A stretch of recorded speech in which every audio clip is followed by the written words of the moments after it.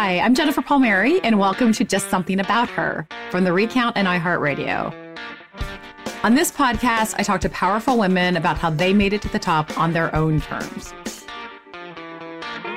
Here to help me introduce this week's guest is my producer, Sari Soffer.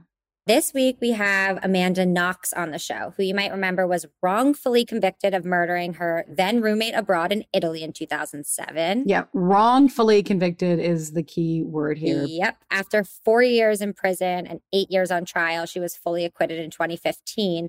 But that's not what people typically remember. They remember the narrative that got morphed and distorted for mainstream consumption, involving a sexual relationship with her roommate, branding her as Foxy Knoxy, accusing her of orchestrating the whole thing.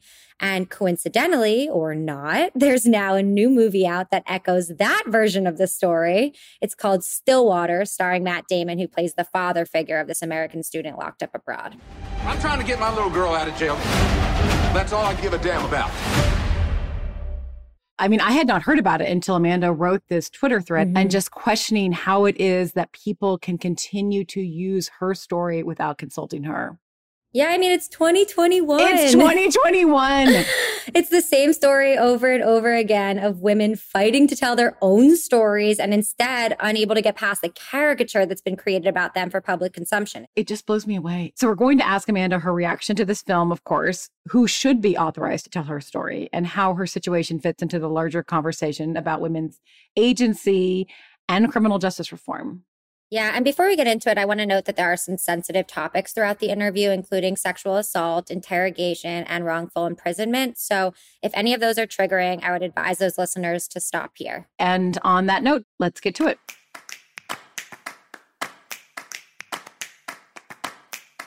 Amanda Knox, it is delightful to see you. Oh, thank you. You know, so the podcast is called Just Something About Her. And in my head, because I had worked for Hillary Clinton, I had her in my mind. You know, there's just something about her I don't like, I don't trust. But it could easily have been said about you. Oh, it has been said about me. Yeah. There was just something about you that was different from how people expected a woman to behave that I think put us on this cataclysmic path. But tell us your version of your story. Let's start with that. Sure. I was living abroad with a couple of other girls in a house, 2 Italian roommates and 1 British exchange student, Meredith Kircher. And one night, Meredith just happened to be home alone, and a local burglar named Rudy Gaudet, who had been on a burglarizing spree for the past several weeks, broke into our house and raped and murdered her. I was interrogated for 53 hours over 4 days. They lied to me, they screamed at me, they hit me, and they eventually forced me to sign statements that they wrote implicating myself, my boyfriend at the time, and my boss, Patrick Lumumba. I immediately recanted those statements, but I was imprisoned anyway. And eventually what happened was the police finally brought in all of the forensics. All of it pointed to this figure, Rudy Gaudet.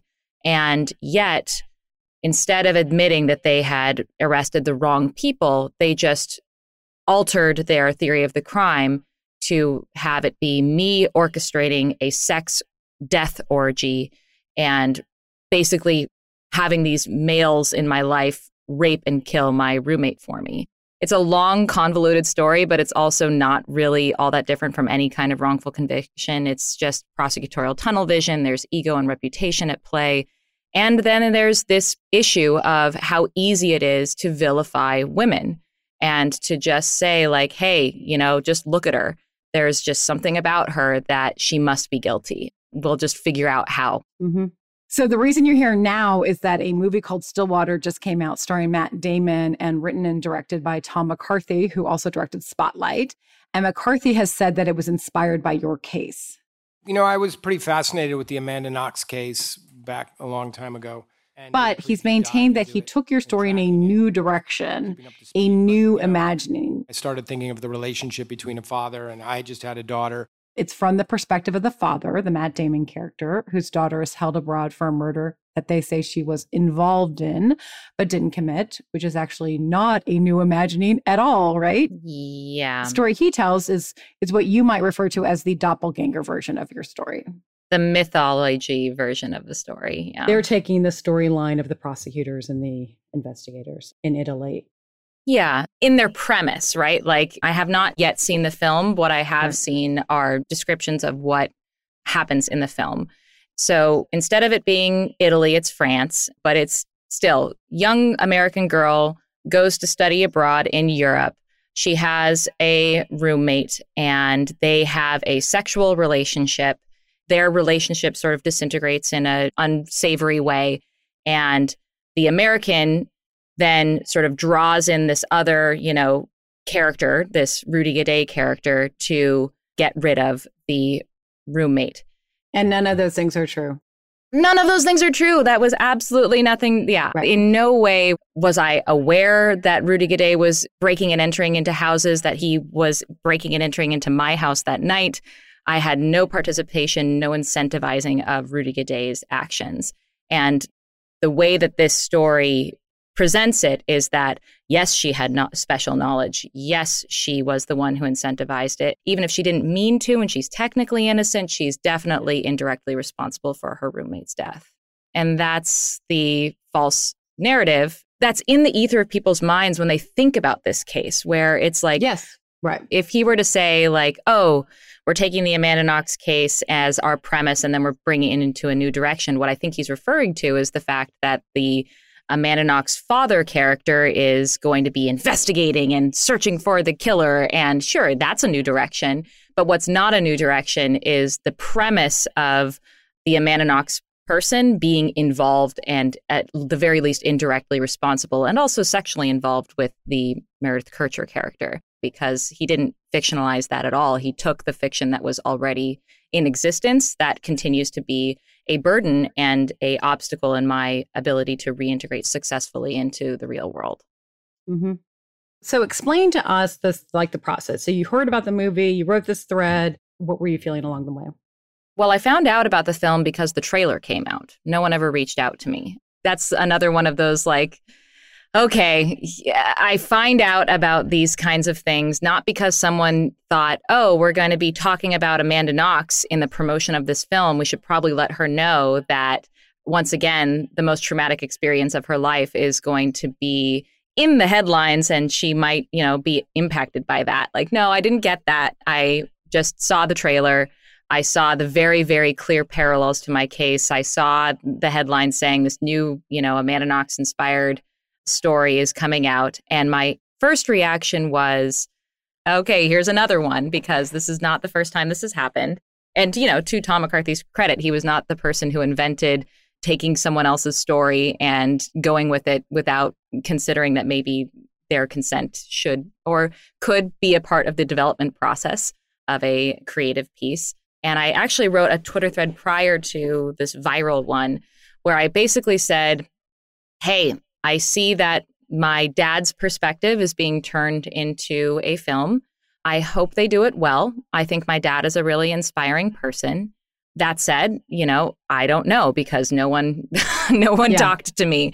And I'm sure my dad would have had lots of really interesting perspectives and things to say about this portrayal, but, fingers crossed that they do a good job in their imagining.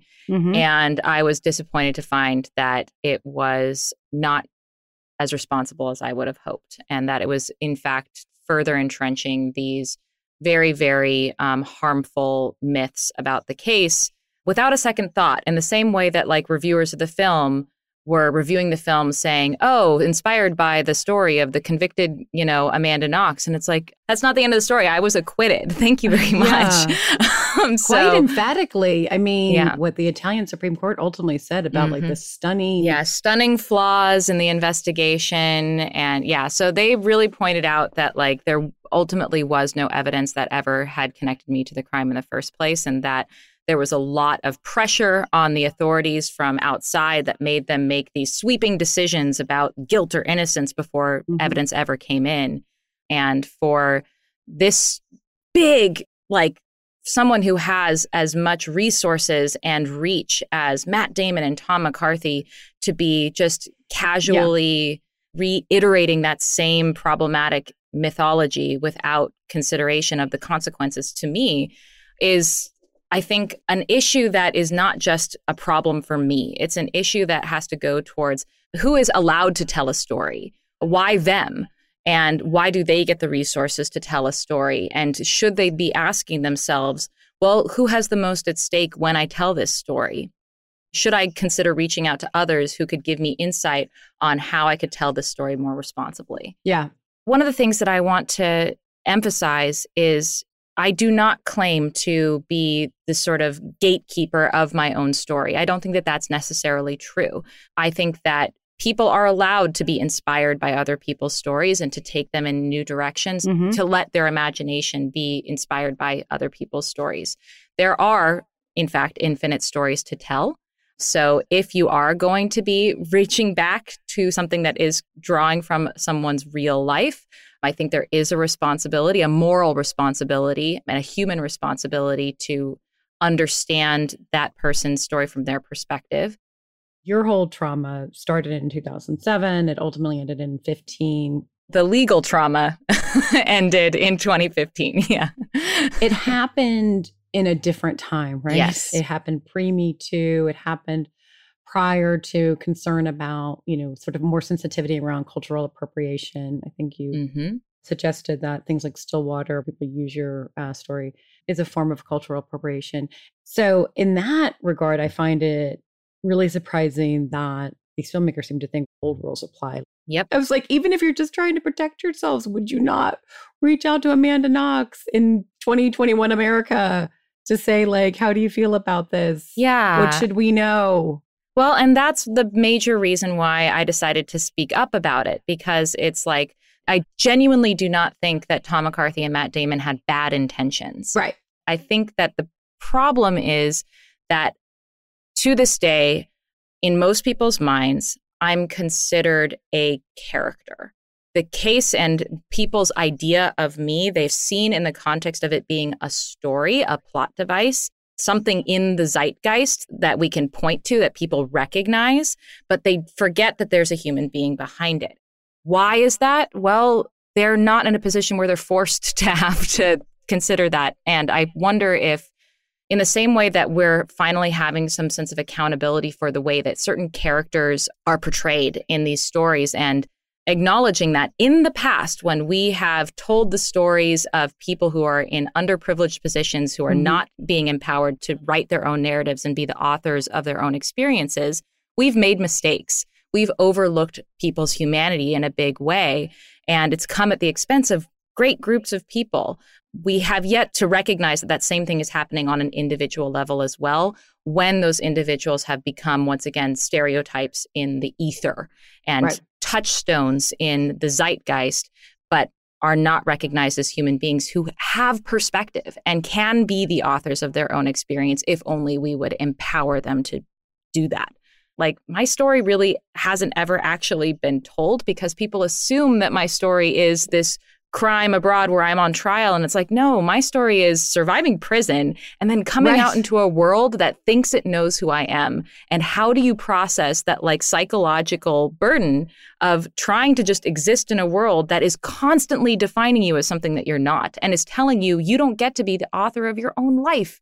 You don't get to be, you don't get to define who you are. What I have to say is particularly galling is not to tell the story of a woman like you, but to tell the story of a man. Yeah. Well, and here's the thing. Like, I wasn't totally offended by that because you know what? I do think that my dad's experience of my wrongful conviction is an incredibly harrowing experience and a worthwhile one to tell. And I'm honestly not surprised that Tom McCarthy and Matt Damon were thinking along those terms, because that is their immediate source of empathy. They're thinking, oh, as the father of someone like that, what would I do? And how would I be even more badass than the real life version? I'm not surprised that he went out of his way to go to Oklahoma and talk to a bunch of people in Oklahoma to better represent them as characters. Right, because in their story, the family is from rural Oklahoma instead of Seattle, where you're from. Yes. I'm pulling up your tweet about that. The cherry on top of this hashtag Stillwater thing. I do love that you refer to it as Stillwater thing. Yeah. Damon McCarthy spent time with and developed empathy for, quote, Oklahoma roughnecks, but didn't think to extend that same effort and empathy to the wrongfully vilified woman they use as a plot device. Right. you thought to do all that effort and extend that empathy to the real people that you were going to be representing, knowing that there were going to be potential consequences to that representation. If you don't do it well, they're not going to feel represented. And that's fantastic. I just wish that that courtesy had also been extended to myself, because there is so much judgment that is already a part of that story. The whole premise of the story is one of judgment over the female character. What's sort of curious to me is it's not like I disappeared into the ether and I became this person who was off the grid and no one could reach out to me. I've actually been quite vocal about how my story has been stolen and how women's stories have been stolen, and how women in particular have been sold as cardboard characters in morality plays that other people are designing and profiting off of. Right. I've been very vocal about that. You wrote a book called Waiting to Be Heard. And I did the Scarlet Letter reports where I interviewed other women who have been vilified in the media. Like, this is not something that is new to me. And I actually have a deep sense of perspective about that. And I would have loved the opportunity to develop that story with them. I wish that people understood and talked about this case and used the appropriate words to talk about this case that actually represent reality. This is the murder of Meredith Kercher by Rudy Guede. And Amanda Knox has nothing to do with that. Like, if the Italian authorities had been competent, you would have never have heard of me. And that's ultimately the tragedy of this case, is that my name came to represent this tragic series of events that had nothing to do with me. All right, we have to take a quick break from this incredible conversation. But when we get back, I want to talk to Amanda Knox about what Matt Damon and Tom McCarthy might have learned if they had asked for her perspective for their new movie, and where she feels like her story stands in the larger conversation about criminal justice. That's after the break on Just Something About Her. Welcome back to Just Something About Her with journalist and activist Amanda Knox. Amanda, you were just telling us how the new Matt Damon movie Stillwater is said to be based on your life, though it insinuates that the character representing you was involved in a crime that you were not. And they took that liberty without consulting you on your perspective. What would we have learned if they had consulted you? Well, one, that this can happen to anyone is one of the big things that is an important factor. I came from a world where the criminal justice system was such a foreign entity to me. It was something else it was a thing that had to do with bad people, and it had nothing to do with me, so I never had to think about it. And having gone through the system myself and becoming exposed to people who had done horrible things and had made mistakes, and yet recognizing their humanity by living side by side with them for years at a time, realizing that their mistakes are in the context of a society that is not supporting a lot of people to be their best selves and to have good choices to make in any given moment. That was a huge revelation, that we are all sort of implicated in the crimes and the things that happen in our society. We all have a stake in it, so we should all be a participant in it.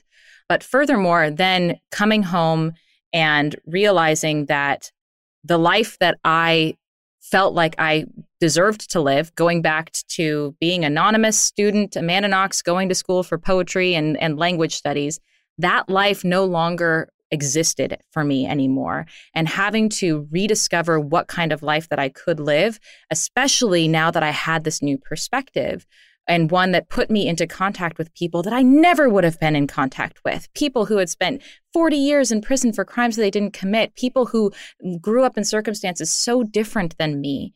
That was a tremendously emotional and powerful experience, because it makes me feel like I am very often a bridge between very different worlds, where people who have been disenfranchised and taken advantage of and churned through the criminal justice system, people who don't usually look like me, are the people who I actually have most in common with. As we're talking about this, I'll note that Black people are 7 times more likely to be wrongfully convicted than white people. The biases and prejudice against Black men in the criminal justice system are different from what you're experienced.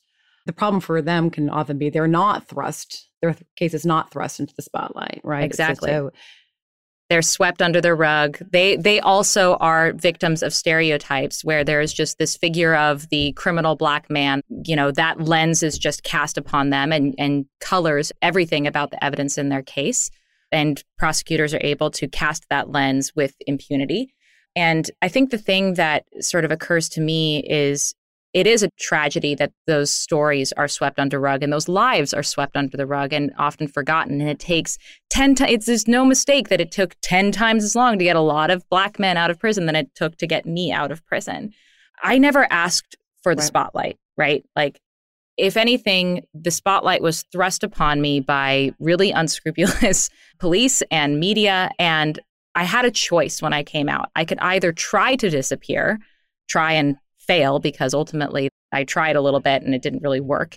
Or I could try to turn this lens upon itself and say, hey, not only am I going to redefine this narrative that has been written about me, but I'm also going to inform you in the process of how this narrative is being rewritten in other individual lives over and over and over again. And we should, especially as storytellers, like I've been, calling out the media and calling out the criminal justice system for a long time, but also I want to call out creatives. I want to call out storytellers, people who feel like they're safe behind the inspired by and fictionalized, but they're not, because that safety is not extended to me.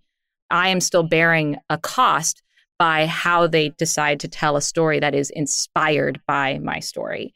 In the same way that anyone who has a story that is told in the true crime genre, and especially when it is reimagined and in used as like with recreations. It's such a big thing right now too. Yeah.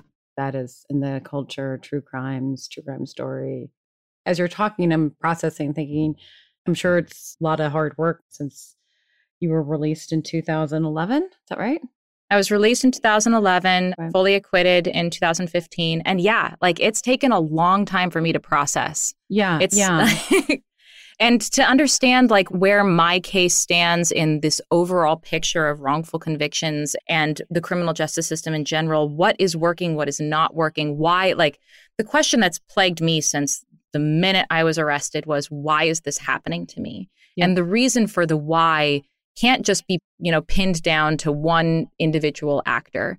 If anything, we are all part of a system that is entrenched in a kind of mistaken thinking that we need to be better equipped to address head on and not, just assume that the system works all the time because it doesn't. Particularly with the criminal justice system, there's a sense, it's like one thing that we can be certain of, like, oh, that person was convicted, therefore they definitely did it. And we, it goes through this process, but you don't appreciate how all of these things, the bias in the media, political bias in terms of how we view people, bias in the system, and, bias in the courtroom all plays into this. I think it was the Atlantic piece where you said that you were legally considered to be a public figure. Mm-hmm. People don't know this, but I know this because when I object to things that are written about people I work for, this is like a legal term. If you're a public figure, you entered this different status where you don't have the rights in terms of what is said or written about you as other people would, and be able to maybe sue for libel or something. Right. And if someone even does print something false about you, it's not enough that they printed something false about you. You have to prove malicious intent. So the whole discovery of the legal loopholes that people have when misrepresenting you and misappropriating you is amazing. I watched the documentary that you participated in that's on Netflix where they interview the investigators, prosecutors. And I was disappointed when I watched this documentary, which I thought was really good. Some of the American interviews. Chris Cuomo, wow. Were you into deviant sex? Insensitive question, but hey, we got to get to what it is. This fuels the doubt. Were you into that kind of experimentation? No. Oh, yeah. To be fair to Chris Cuomo, he sort of warned me going into it, hey, I'm going to be hard on you because I'm going to be No. Okay. That's not fair. It's not fair. It's bullshit to say off camera, be all nice and say, oh, hey, I'm going to be tough on you. Yeah. And then buy into all the bullshit tropes. Yeah. And it wasn't just Chris Cuomo, right? It was Diane Sawyer, Diane Sawyer, yeah. Again, you can see that this does not look like grief, does not read as grief. I think everyone's reaction to something horrible is different. Why did you talk to them? Why did you talk to the American press? Was it a hope to just... I mean, it was a hope to be heard. Right. So walking into that situation, I was trying to be heard. And what I discovered was that, and this is, again, what sort of got me into journalism in the first place, is being on the other side of those kinds of interviews and realizing, oh, I'm walking into a conversation where this is not a conversation at all. This is a story that has been pre-scripted by this person who is sitting in front of me, who knows exactly what questions they're going to ask me and knows exactly what story they want to tell before they've even talked to me. And they're just looking for the sound bites that are going to go along with the story that they've already decided to tell. That's what's unfortunate. And when I am talking to someone who is telling me their story, I always try to remember that this is not my story to tell. Therefore, I have to be willing to change my mind about what this story even is based upon what the person is telling me about their experience. And also, there are some questions, like, I love this excuse that journalists have. Well, I just had to ask you the question because that's what people are saying. And it's like, no, you don't, actually. If there's no reason, like, for you to ask me a question about whether or not I'm into deviant sexuality, like, you don't have to ask me that question because it is irrelevant. It has nothing to do with anything. It is just scandalous. It's just scandal mongering. And it doesn't mean that you're less of a journalist for not buying into that. So no, you don't have to ask me that question. That's something that I've learned over the course of this experience, because at the time I did not know that. I didn't know. It's like, oh, well, they're just doing their jobs. It's like, well, get a different job or do your job differently, because it's also not serving anyone well. Yeah, it's not in the public interest for people to have any sort of insight into whether or not I'm a deviant sex addict. Like, that has nothing to do with the case whatsoever. Also, there's no evidence of that. And also, even if I were, it wouldn't have mattered. Like, I could have been a professional dominatrix and it should not have mattered. Right. Like, it has nothing to do. Still would not have involved you in this murder that someone else committed. Exactly. Have you heard the pedestal effect for women? So this is interesting. Mm-hmm. We hold women in high regard. We hold their moral virtue in high regard, right? So that it's like sort of it's not an advantage, but it's something good that people think about women so that they're on this pedestal. But once they get knocked off the pedestal or perceived as having done something that is not in line with what we expect of women, they are knocked off the pedestal and then they fall really far. And then we are constantly suspicious of them and looking for, evidence that they are to be disrespected, maligned, deviant. Mm-hmm. Yeah, I think that sort of is similar to that virgin whore, dichotomy. Yes. You're either one or the other. Mm-hmm. And if you're not one, then you necessarily are the opposite. And it's unfortunate that it's such a black and white vision of femininity. I feel like men are allowed more of a spectrum of personality, whereas, like you say, it's either one or the other when you're a woman. And as soon as someone tries to knock you down, like, good luck ever getting on that pedestal again, because you have to be perfect. Yes, we do. I do wonder, though, aside from some of those journalists we just mentioned, did you feel supported by everyday Americans? Because I remember every friggin' day I would wake up to Amanda Knox news, and it was just so clear to me, this poor woman, girl, basically, you were so young. I just couldn't believe how out of control it got, how it just seemed so obviously wrong. I worked at the White House at the time. It's like, can we not just bust in somehow and like save this girl and just get her? Can we not use some means of diplomacy here to, like, this country has just decided they're going to have a vendetta against her. And I would see how Italian audiences react and be thrilled when you were convicted and devastated when you were acquitted. And I was just like, I'm a little more sophisticated about gender bias now than I was then. But even then, it was so obvious to me that you were innocent. Did you feel any support from America? Did you know how people back here felt? So it's interesting because there was a political charge to this case as well. Like, I remember at a certain point, my prosecutor in court was like making his final, statement to the court. And he was like, you really should convict this person, basically to say, just to show the Americans that they can't push us around. Yeah. As if the Americans were pushing them around. We're like walking into the courtroom and telling them what's what. And I can't tell you how many times I fantasized about, some amazing SEAL team helicoptering in. SEAL Team 6, stop by Italy on your way back from that Bin Laden raid.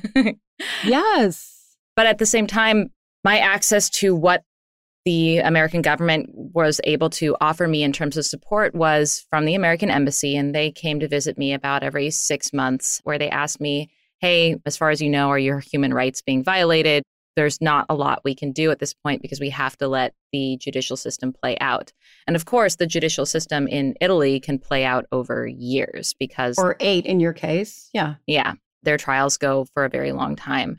But like, again, they can't just, storm the castle and rescue the damsel in distress. Like, I would have taken that. I would have been a damsel in that moment. Hey, Amanda, you know where something like that might happen, where a jail actually gets stormed and SEAL Team 6 comes in and a hero who maybe looks like Matt Damon comes in and rescues the poor young American woman who's been wrongfully accused. Yeah, it sounds like a great plot for a Matt Damon movie. It does.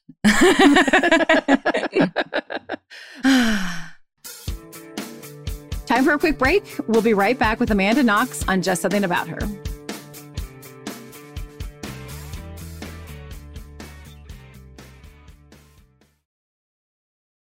Welcome back to Just Something About Her with Amanda Knox, writer, journalist, and co-host of her podcast, Labyrinths, where she and her husband interview complex characters about their stories of getting lost and found again.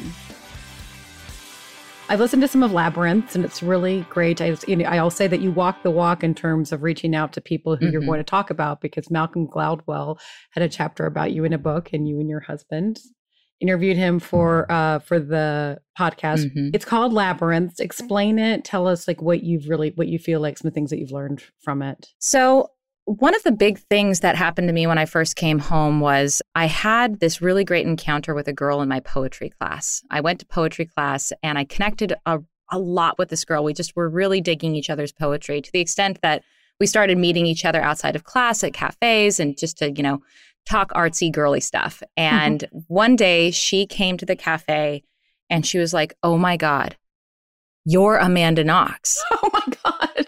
And I was like, oh no, you Googled me. Like, this is the end of our friendship. What is she going to think? And she was like, no, don't worry. Don't misunderstand. I was gang raped when I was a teenager. And what you are talking about, like the feeling of being wrongfully convicted that you're talking about in your poetry, that feels like how disempowered and how overwhelmed, how much of an object I felt like when that was happening to me. And that really clicked in my brain that you don't have to be wrongly convicted to understand what it feels like to be wrongly convicted. And I'm interested in all these experiences where people have things happen to them that are out of their control, that they feel like they have lost their sense of agency and voice in the process of this thing happening to them. And how do you navigate that experience when the thing that you are experiencing is so overwhelming and so much bigger than you? Because there are no guarantees. Like, I could be in a prison cell right now. Like, that is something that could have happened to me were it not for like the incredible efforts of people who came to support me. And sometimes there aren't happy endings to these stories. And the agency that person who was stripped of their agency, the only thing that they have left is how do they existentially and mentally and psychologically understand and draw meaning from their experience. That is interesting to me. These are the stories that I'm really interested in telling. And, the most recent ones that I've been telling are stories about that seem as far away from wrongful conviction as you could possibly get, stories of infertility. Mm-hmm. And you tell your own story a lot about that. Congratulations. Thank you. Thank you so much. Excited to hear that it's worked out. You've had a baby on the way. It's been, a lot of trauma and disappointment. It's been a labyrinthine journey because I went into it having a whole set of expectations and having those expectations reversed and suddenly feeling like I had no control and no power over the situation that was so important to me. Such an existential part of our existence as people who, like, once you decide that you want to become a parent, you don't stop being a parent in your brain, even if you don't have a kid. Like, this is something that is a part of you. I talk to people who spent a decade trying to become a parent, and some of them didn't make it. And how do you process that experience of trying and failing and trying and failing? If anything, it resonated with me as this feeling of existential crisis, of feeling like you don't have control over your own life and that you have to reprocess who you think you are, given what life has handed you. that is very much in the spirit of Labyrinths. It's so well said that I had not considered that once you make the decision to become a parent, you are. Yeah. And it's something that's been kept in the dark, right? Like some of the women who reached out to me said that they didn't even tell their parents about what their struggles were because it felt like they were supposed to go through it alone. And there was also this like fear that if they talked about it aloud, that they would be blamed, first of all, the women, because it's happening in their body, so it must be their fault. Right. And that because it's so existential and so personal, that they were anticipating that other people just wouldn't be able to appreciate it and wouldn't be able to know what to say. And honestly, like even I, to this day, don't know exactly what to say in response to someone's tragedy like that. In a similar way that, like, you know, people struggle to talk to me about what it felt like to be wrongfully convicted. Like, hey, write a letter. How's your day? Yeah. Like, what do you say? You just acknowledge that it's there, and you don't shy away from another person's raw human emotion. That was ultimately my goal, was in the process of like hearing other people's stories. That was cathartic for me because I felt less alone, but it was also a kind of reckoning and trying to give back to what they had been giving me, which was, I want to give you a voice. That matters. It matters because you are the one who has the most at stake in this story, and you should be allowed to tell it. Tell us about the kind of work that you're doing on behalf of those who have been wrongfully convicted, and where are good sources of information for people to learn more about it? Absolutely. So, of course, the Innocence Project, every state in the country actually has its own Innocence Project or Innocence Project-like project, where people are actively working to overturn wrongful convictions. And that is such important work, because usually what happens is a person gets convicted and suddenly all of the resources that they have a right to disappear, and they are alone trying to overturn their wrongful conviction by themselves, and they need support. They need someone on the outside who is going to be gathering funds, like to recheck that DNA that they weren't able to check, 20 years ago. Right. So all of these groups are incredibly important, and I always try to point people in their direction because there are a million ways that you can support them. Like, one of the things I would love people to be more aware of is when you are a jury member, inform yourself going into that experience of what constitutes good evidence and not good evidence, what constitutes bias in terms of witness tampering and interrogation techniques. Like, all of these things come into play. That is great advice. That is great, practical, actionable advice that would make a huge difference. Huge difference. Also because no one is ever going to put me on a jury. I wish they would. But I just am a little too informed. So I just want everyone else to be informed. But in the meantime, I'm also on the board of the Frederick Douglass Project for Justice, which basically is trying to put people who are not in prison in direct communication and direct contact with people who are in prison, whether they are guilty or not. And that is because a lot of damage occurs on the societal level when we feel like we're just really fundamentally different kinds of people, the people who stay out of prison and the people who end up in prison. And really, we need to make those human connections more so we can better understand what leads people to commit the crimes that bring them into prison in the first place, and how can we all be better connected and better supported so that we can have a safer society for everyone. That is fantastic. Okay, now I'm really going to let you go, but I just want to know, how is your family? Because, it seems like you and your husband are, doing well. You have a baby on the way. Yeah. You had, your mom, dad, you had siblings. I know it was like traumatic for everyone going through this. How is everyone doing? Thank you for asking that. And honestly, that's one of the reasons why this whole Stillwater thing is a little bit sad for me, because it's the first time that I've seen someone sort of actively engage with the network of people that are impacted by a wrongful conviction. It's not just the person who finds themselves accused, but everyone around them who cares about them and whose lives get put on hold and whose identities also get called into question because of the accusation that is put out there in the world. My family is doing great. We're moving on. We're doing our best to live our lives regardless of what people say about it. And I feel really lucky because ultimately, at the end of the day, I don't have to engage with the Foxy Knoxy persona. I come home to my husband and my family and my cats, and they know who I am. And now here's the big difference between 2007 to 11, Amanda Knox, and Amanda Knox in 2021. You can tell your own story. You do it every day. I can. And my biggest concern moving forward, especially with my pregnancy, is how can I change the world to be a better place so that my eventual child is not going to suffer the same kinds of treatment that I did. You know, my husband has been talked about in the media. My husband has had bloody knives photoshopped into photos of him. Like, these are things that I do not wish upon my child, and I want to protect them as much as possible. And I'm hoping that by starting a conversation about how other people's lives are consumed for content, I can call into question the automatic assumption that my child's head is going to have a bounty on it for paparazzi. And my child's life does not belong to anyone but his or herself. So I really, really do. I'm very grateful to be here and sharing these thoughts with you. And I'm grateful that you find value in them. So thank you. Yeah. And just delightful to meet you. So good to meet you. Very nice to meet you. Please stay in touch.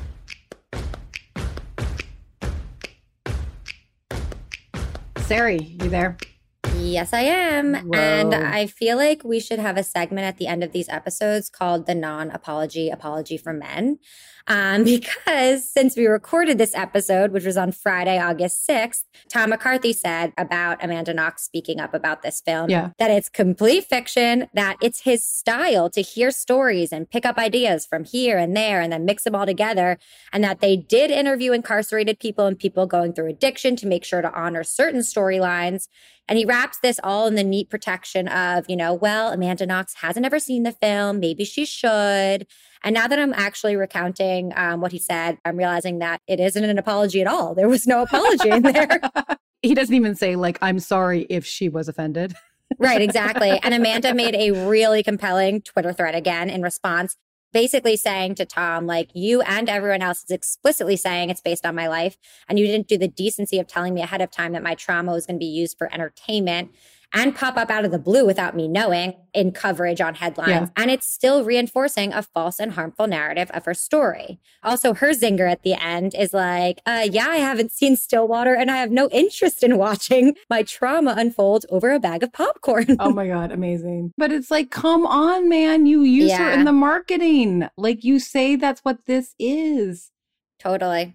It just reminds me of so many other women in the media. And I think that's the importance of all this. And what she's trying to do is speak up against, how the media has treated women like Britney Spears. Right. It's just this constant fight for women to be able to have agency over their own stories, their own lives, and their own images even, I mean, Britney Spears is out there performing, not able to receive any profit from that. Other people are profiting off of that. The fact that we're shocked that this happened in 2021 actually isn't shocking if you look at all the data points that are still out there. Right.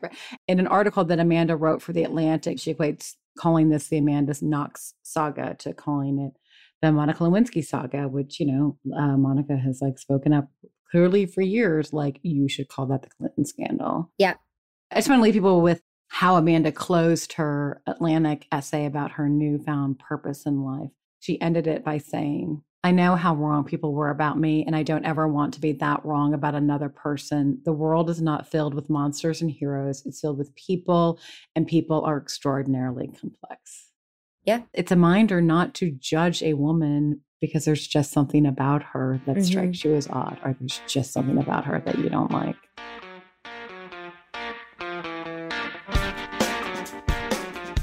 This is Just Something About Her, a podcast from The Recount and iHeartRadio. Thank you to Amanda Knox for being on the show. If you like this episode, please subscribe to the podcast and leave a rating in the Apple Podcasts app. I'm your host, Jennifer Palmieri. D. Scott Carroll engineered this podcast. Jessica Williams handles research. Stephanie Stender is our post-producer. Sari Soffer is our producer. And Christian Castro-Russell is our executive producer.